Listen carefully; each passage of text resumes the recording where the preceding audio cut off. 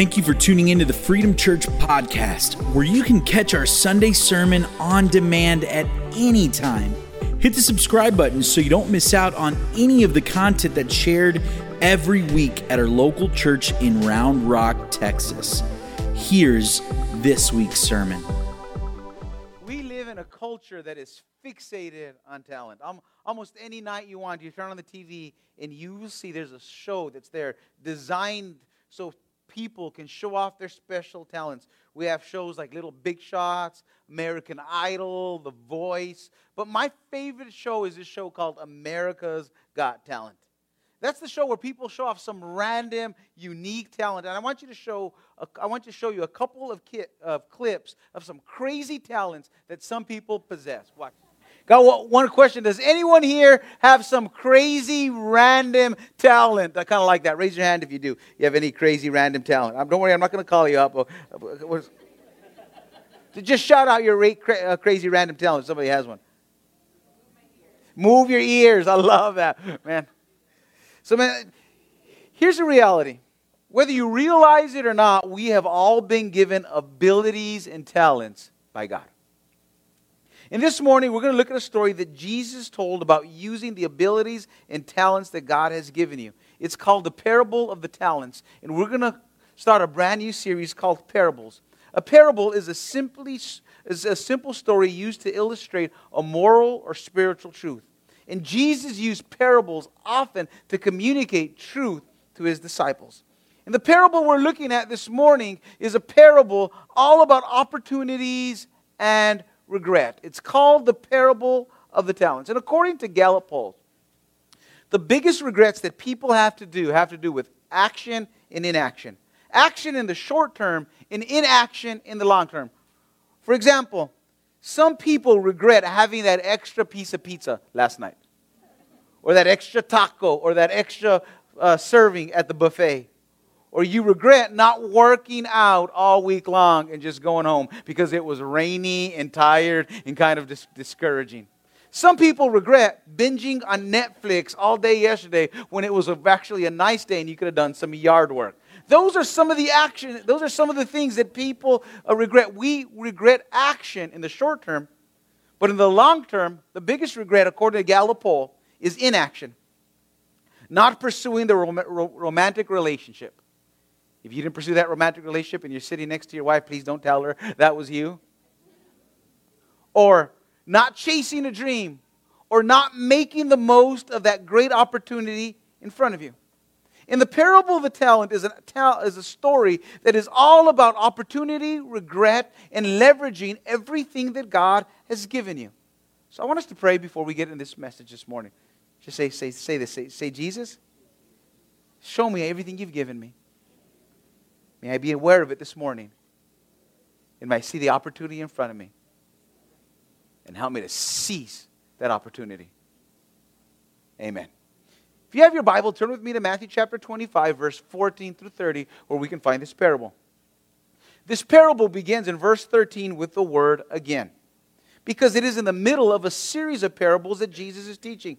In Matthew chapter 24, in the backdrop before Jesus tells this parable, Jesus is answering this question: what was going to happen when he's going to come back? Because there's a moment that he's going to leave this earth and he's going to come back. And Jesus gives a series of events and he tells all these stories. You want to read about it in Matthew chapter 24. He says, these are the signs that will happen that will make you aware that I'm coming back. And before he gets into this parable, he tells another parable to kind of lead into this parable. And he tells the parable of 10 virgins waiting on the bridegroom.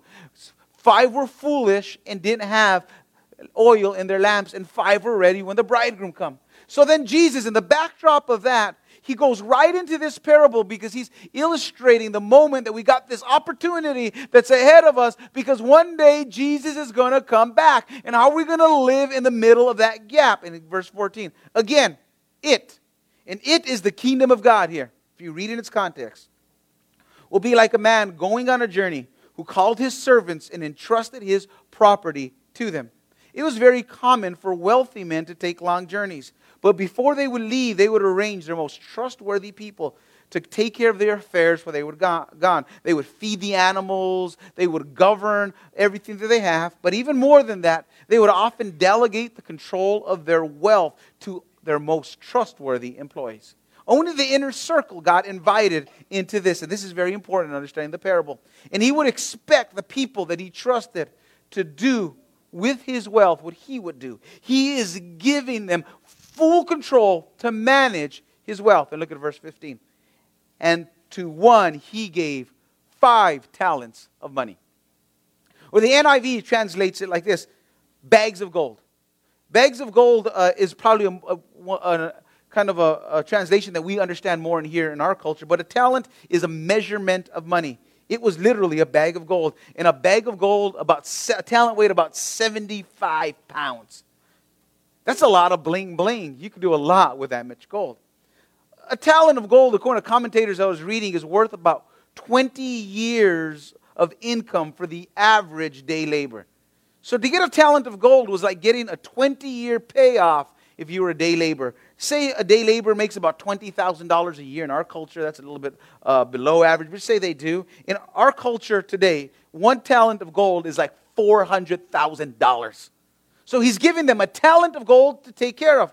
So he gave the first one 5 talents of money, to another 2 talents, and to another 1 talent. And this is very important to understanding this passage. Each according to his ability. We all have different ability. And God has given us everything. He gives every one of us a different gift. And I know this isn't very popular in our politically correct culture where at the end of the game, everybody wins the game and everybody gets a trophy. But God doesn't operate like this. There are some people that have been given more ability and more talents than others. That's not a good or a bad thing, because it doesn't matter what you've been given. You will be judged according to what God has given you. But there are some people that God says they can handle more than others. So he gives them and entrusts them more. And then he went on his journey.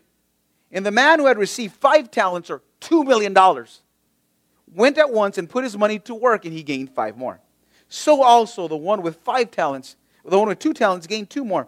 But the man who had received 1 talent went off, dug a hole in the ground, and he hid his master's money. In verse 19, notice this. After a long time. You know what a long time means in the Greek? A long, long time. A long time. It looks like he wasn't going to come back. They wondered, does he even care? They wondered if he's even going to even check up on me. Out of sight, out of mind, no big deal. But after a long, long, long, long, long time, he comes back. The master of those servants returned. Remember what I was telling you about the backdrop of this culture? This message about Jesus Christ, he's going to come back. He's going to judge the earth. He comes back, and when he comes back, this is what he's going to do. This is very important. And he settled accounts with them. Settled accounts means he didn't expect them to bring the gold back and say, oh, look, we guarded your gold, we kept it safe. Settle accounts means he wanted to see what they did with his gold. And here's the first thing I want you to learn this morning, very important principle. What I have is not mine.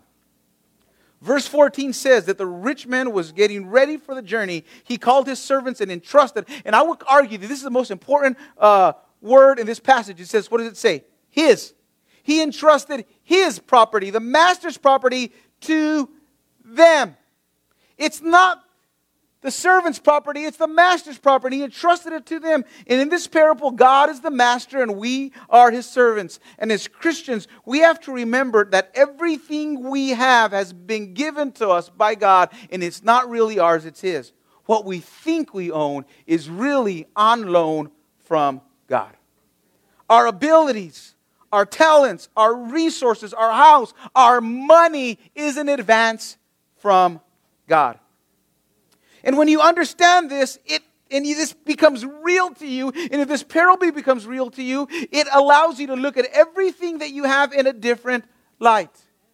See, that IQ that you have is a gift from God. Some of you guys are naturally good test takers. Some of you guys are smart, but you just have it. It's natural. You didn't earn it. It was a gift. The great job you have, it's a gift. God gave you the drive, the capacity, the network of friends to be successful. The good looks. For those of you that are gifted with good looks like me, it's God-given. God-given. I did nothing for this. She ate a couple tacos, and that's another thing I need to take care of. You didn't choose your color of hair, your eyes. You didn't choose those biceps, Javi, but you made them happen, though, in hard work right there. You didn't choose your physical features. You didn't go down there where you're going to be born. Yeah, I want this color of hair. I want this color of eyes. I want to be this tall. It's God-given. The athleticism, the metabolism. Some people can eat whatever they want and not gain a pound. Dave Maniaci, right? Others of us, we can look at a salad and we gain 5 pounds. It's a gift. We have no control over that. Some people, they're gifted with charisma. They walk into the room, they walk in there, everybody feels happy, they're excited. The moment they walk in the room, it's like, boom! And then they leave. Energy leaves. You didn't earn that. It's charisma. God gave you that. Some people are just natural born hustlers. They're good at business. They started making money back in the 2nd grade. They started selling marbles and candy and all kinds of different things. They're like, man, God's just giving them a gift of business. Some people are good like that. There's no such thing as a self-made man. God has put gifts inside of every one of us.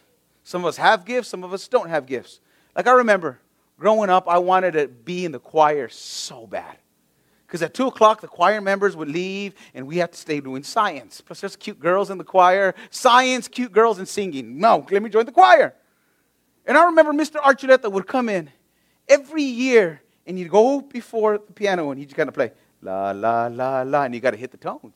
And every year, I tried so hard to make choir, and I'd stand there, and he'd hit it. La, la, la. But he didn't even finish it. We're done. I'm like, no, I've been working for this.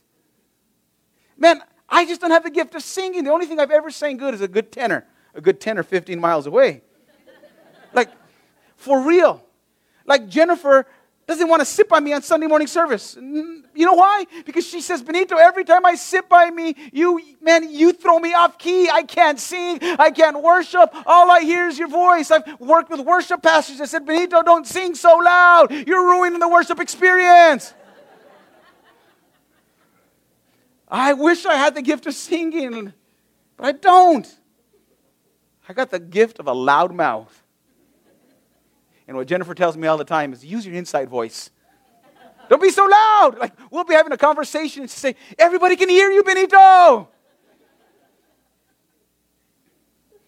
And the great irony of my life is this, that the very thing that God gave me as a gift, that I got in trouble with as a kid, that I missed recess every day in 3rd grade because I was so loud, is the gift that God uses today, my loud mouth, to share the love of Jesus with others.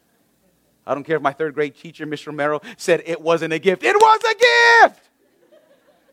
And now God uses that gift every Sunday to share the love of Jesus with others. With the gifts God has given us, we have been given a golden opportunity. A bag of gold. The master gave his first servant 5 talents, or 5 bags of gold, which is $2 million. The second guy received 2 talents, approximately $800,000. The third guy got 1 talent. They all have been entrusted with a huge gift and an incredible opportunity to do something significant. And some people take advantage of the opportunities presented to them more than others. And look what happens in verse 16. This is what Jesus says. The man who received 5 talents went at once. Right away. He did not wait. There's an urgency. There's an acting. There's faith. He went at once and he put his money to work and he gained 5 more. Verse 17 says, so also the one with 2 talents, he gained 5 more. But the man who had received 1 talent went off. He dug a hole in the ground and he hid his master's money. See, God gives us gifts and opportunities with the expectation that we will use them for His glory and for His work. God has given us a gift and He's given us a golden opportunity, and this is what we need to do. We must invest what we have been given. We all have the responsibility to develop the gift that God has deposited inside of us. See, the gift on your life should come with a warning label that says some assembly required. It looks pretty when it's all put together, but like the IKEA furniture, it's a bunch of random pieces until you do the work of assembling the gift on your life. This week I read a story of guy by the name of Antonio who loved music. And because of Antonio's voice, it wasn't low and powerful like mine. It was high and squeaky. He did not make his school choir either. So he decided to play the violin. His mom and dad got him violin lessons, and he played so fervently and loudly that the neighbors persuaded his parents to make him stop and get another hobby. Yet Antonio still wanted to make music. His friends gave him a hard time because the one talent he had was whittling. But when Antonio was older, he served as an apprentice to a violin maker. His knack for whittling grew into a skill of carving, and his hobby became his craft. He worked patiently and faithfully. By the time he died, he left over 1,500 violins, each one bearing the label that said Antonio Stradivari. They are the most sought-after violins in the world. One sold for $15 million. Antonio couldn't sing, he couldn't play, yet his violins are still making beautiful music today. Why? Because he invested and developed in his gift. Let me tell you something. So many times it's easy to see people's gift, but we don't see the grind that it took to develop that gift. See, if you're going to develop your gift, you got to learn to grind.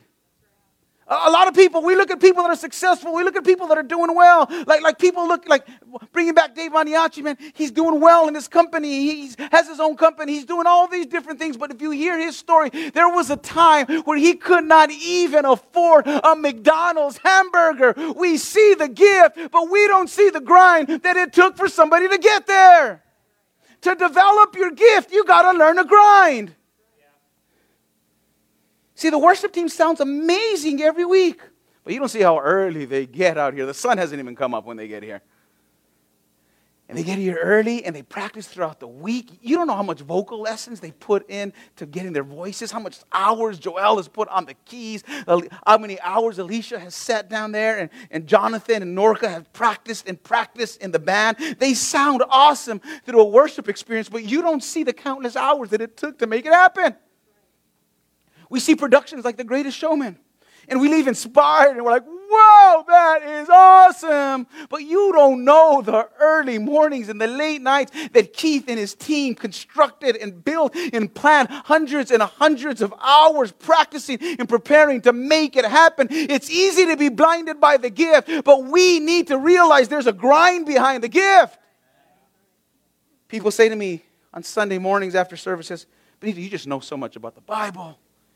You just seem so natural up there. You're so funny. Speaking comes easy to you. What they don't see is that every Saturday I get PMS, which is pre-message stress.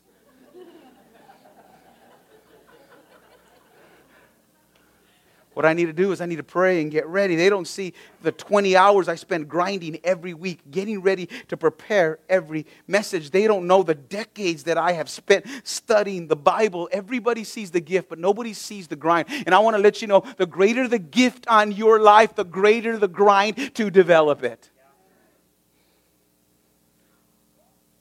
Our talent is God's gift to us, and what we do with our talent is our gift to Him. Zig Ziglar says that you are the only person on earth that can use your gift.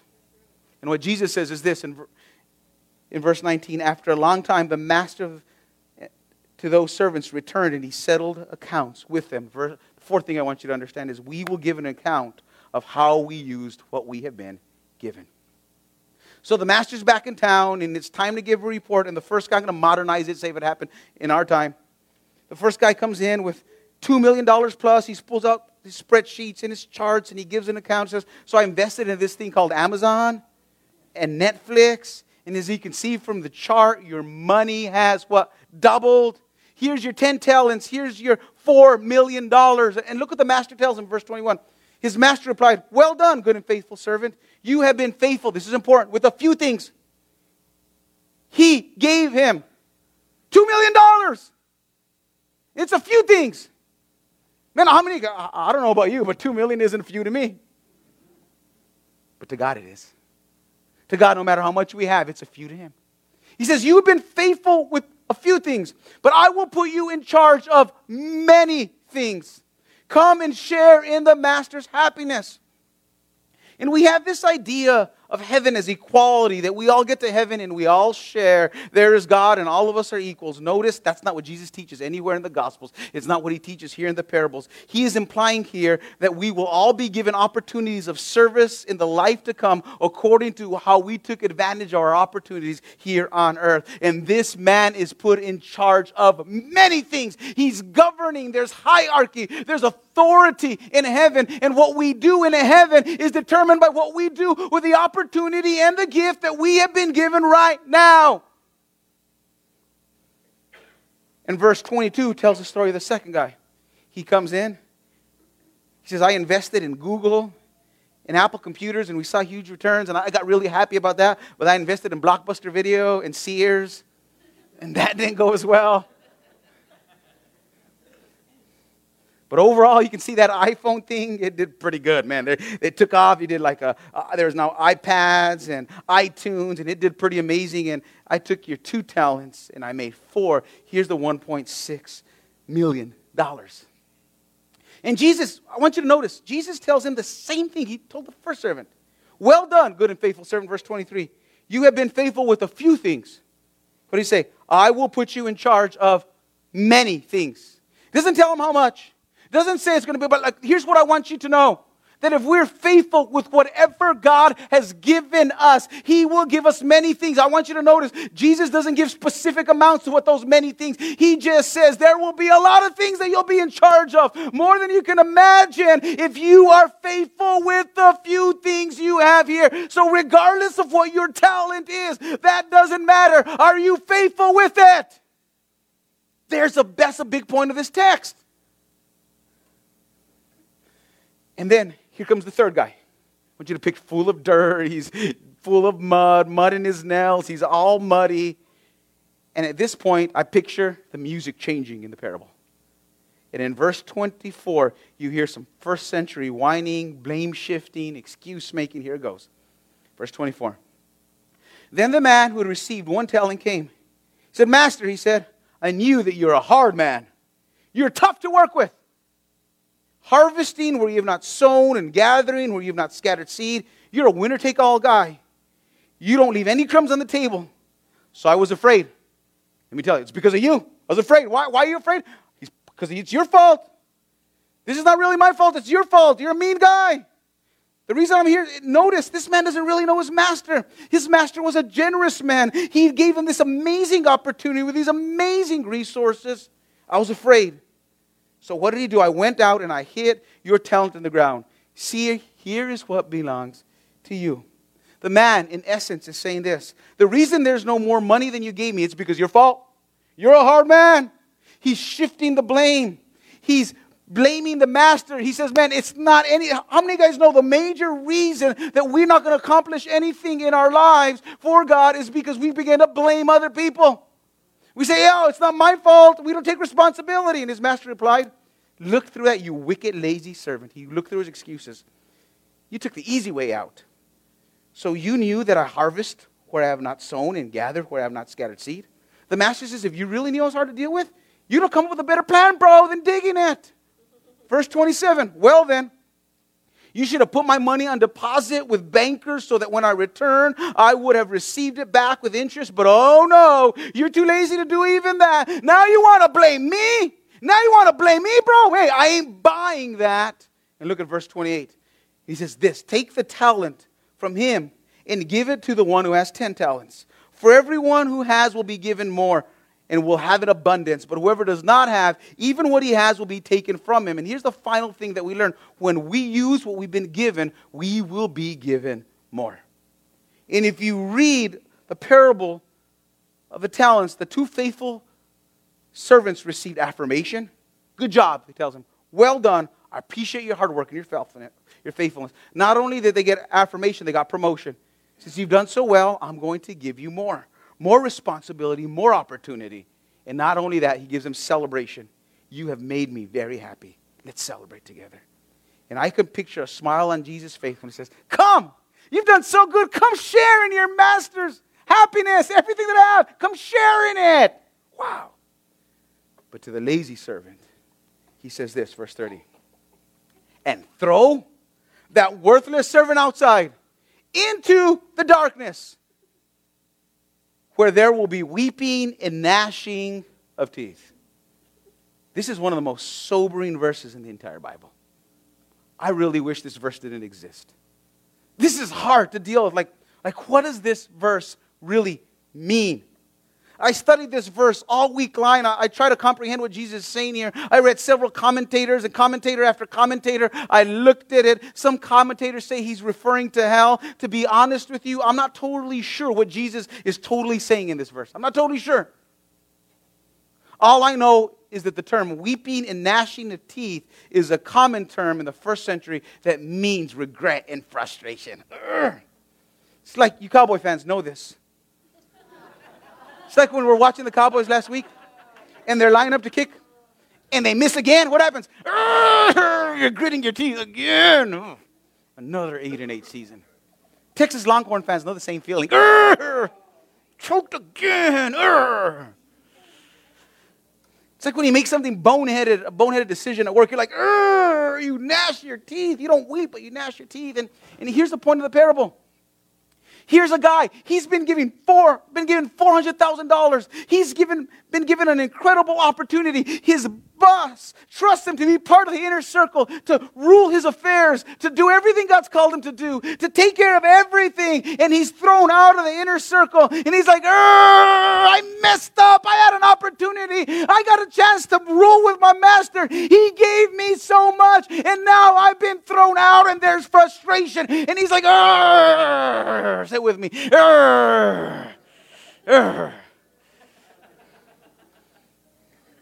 And then the parable ends. And Jesus drops the mic. And the point of the parable is this. We are to look at all that God has given us and decide, how can I leverage this? We are to refuse to either take it for granted, because some of us that have been given so much, we've been given so much, such a good job, so many resources. Man, there's people that don't even have houses. Some of us have multiple houses. Some of us have so much. We have so much. It's like, we just take it for granted. Some people don't even have cars. We have 2, 3, 4 cars. We have so much food. We have so much. And it's so easy just to take it for granted. Or you can excuse yourself that I don't have as much as somebody else. And Jesus says, no. I don't want you to do either one. I want you to look at what I have given you and use it for me. See, everyone in this room has been given a bag of gold. And I would argue that every one of us are rich beyond our measure. Especially if you compare our lives to other Christians around the world. The fact that you were born in the United States of America is really a huge bag of gold for all that in itself. Every time you hear the message of God, the gospel, every time you come to church, it's a bag of gold. Youth, every time you go to youth camp, somebody paid for you to go to youth camp. It's an opportunity that God has given you. It's a bag of gold that we can't take advantage. Every time somebody invites you to life group, every time you hear a worship service, there's so many things. Every time you go on a mission trip, God makes you aware of more responsibility. He puts more in your hand, and the bag of gold begins to grow. And what my question to you this morning is this: what are you doing with your bag of gold? Is it buried somewhere? So many times we say, I want more. God, give me more gold. And we need to ask, what am I doing with what He has already given me? Like people say this, Pastor B, if I won the lottery, I'll tell you what I would do. I would tithe and I'd keep the $990 million for myself, but I'd give 10% to God. I do something like, and I want to look at them and say, what are you doing with the $100 God's given you? Don't talk about the lottery. What are you doing? What's in your hand? God won't give you more if you aren't using what you already have. And what we can learn is really learn and really take some hard lessons from the attitude of the worthless servant. So many people fall into the trap. So many times in my life, I've seen the attitudes of the worthless servant come in mind. What excuse making, blame shifting, comparison. You want to be worthless in the kingdom? Let those 3 things begin to dominate your life. And so many people, they allow excuses of what God did to them or what God did for somebody else to stop them from using everything that God has given them. God, I was abused. God, I came from a divorce. God, I've experienced this hurt. God, I came from this type of background. God, I have all these all these excuses. Or we compare ourselves to others and we say, God, I don't have the money that they have. I'm not as smart as they are. I'm not as talented as them. I can't sing like them. I haven't been given the same opportunities. I don't have the same education. And here's the big idea of the parable. You can either make excuses or you can make an investment with your life, but you cannot make both. You can make excuses for your life, or you can make an investment with your life, but you cannot make both of those. Benjamin Franklin wrote this. He said, "He that is good for making excuses is seldom good for anything else." See, people that make a difference in the world and for the kingdom, they don't make excuses. They don't blame others. They don't compare themselves to others. They simply use what God has given them. And this is a lesson that I've had to learn over and over in my life. Because I think you're like me. It's human nature. Making excuses comes natural to many of us.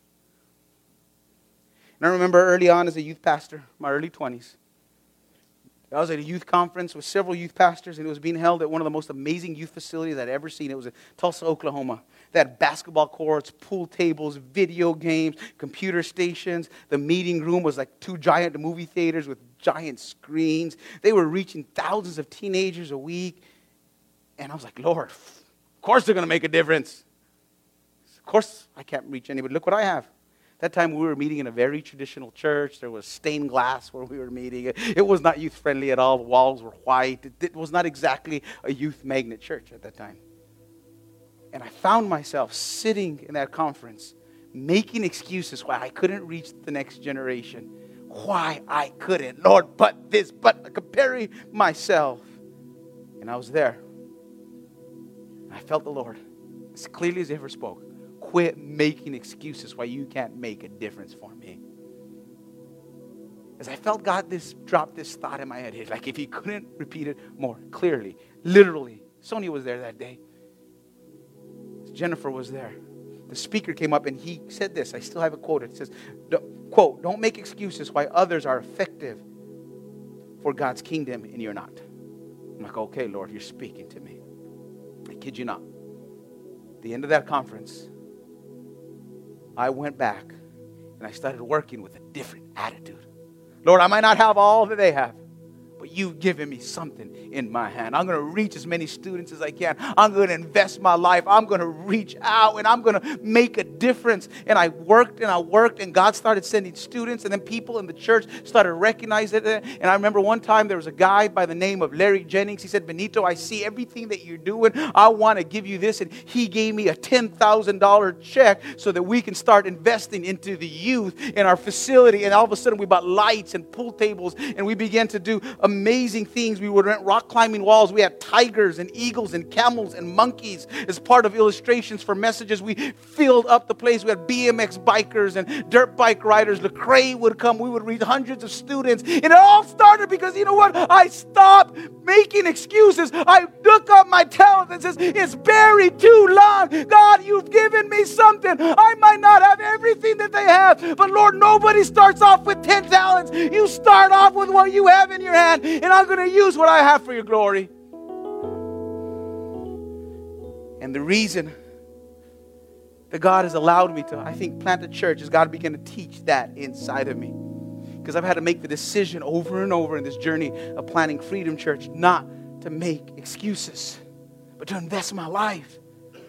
I had to quit making excuses that we had no people when it was just me and Jennifer, that we had no land, that we didn't have enough money, that people don't want to come to church in the storefront. And over, God has been faithful.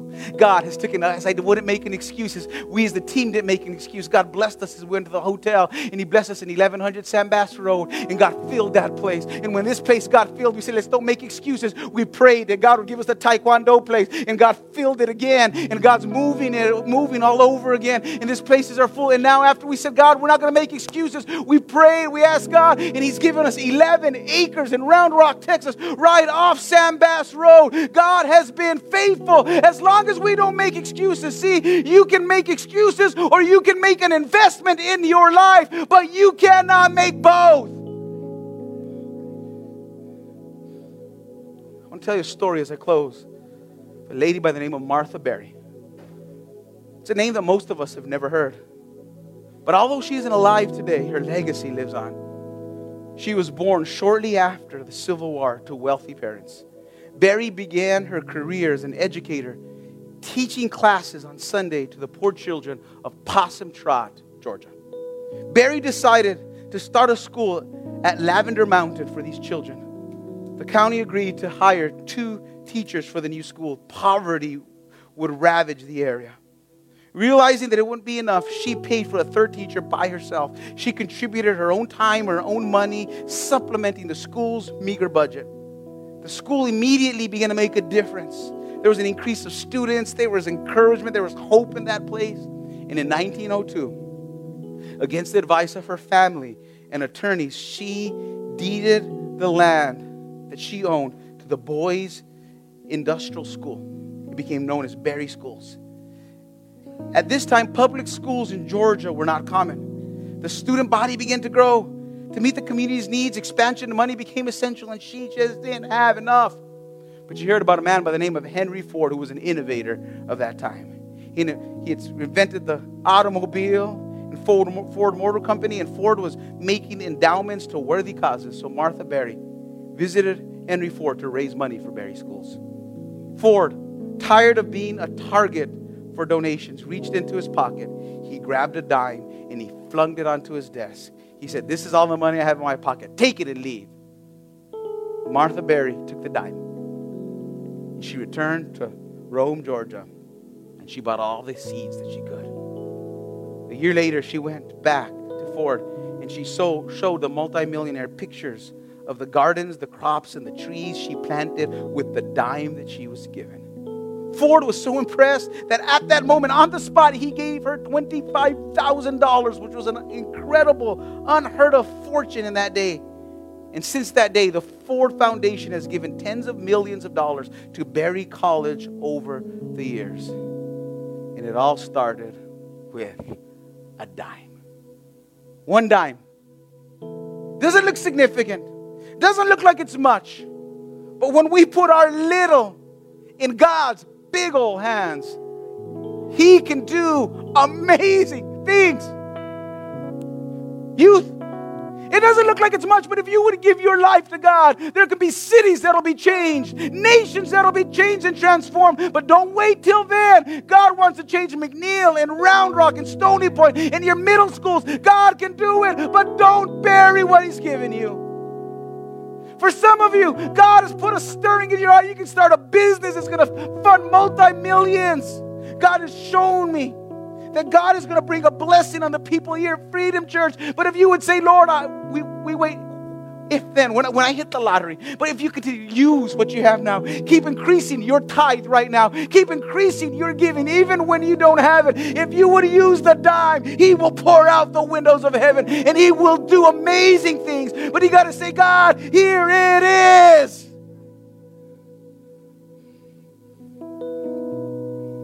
God's giving you so much.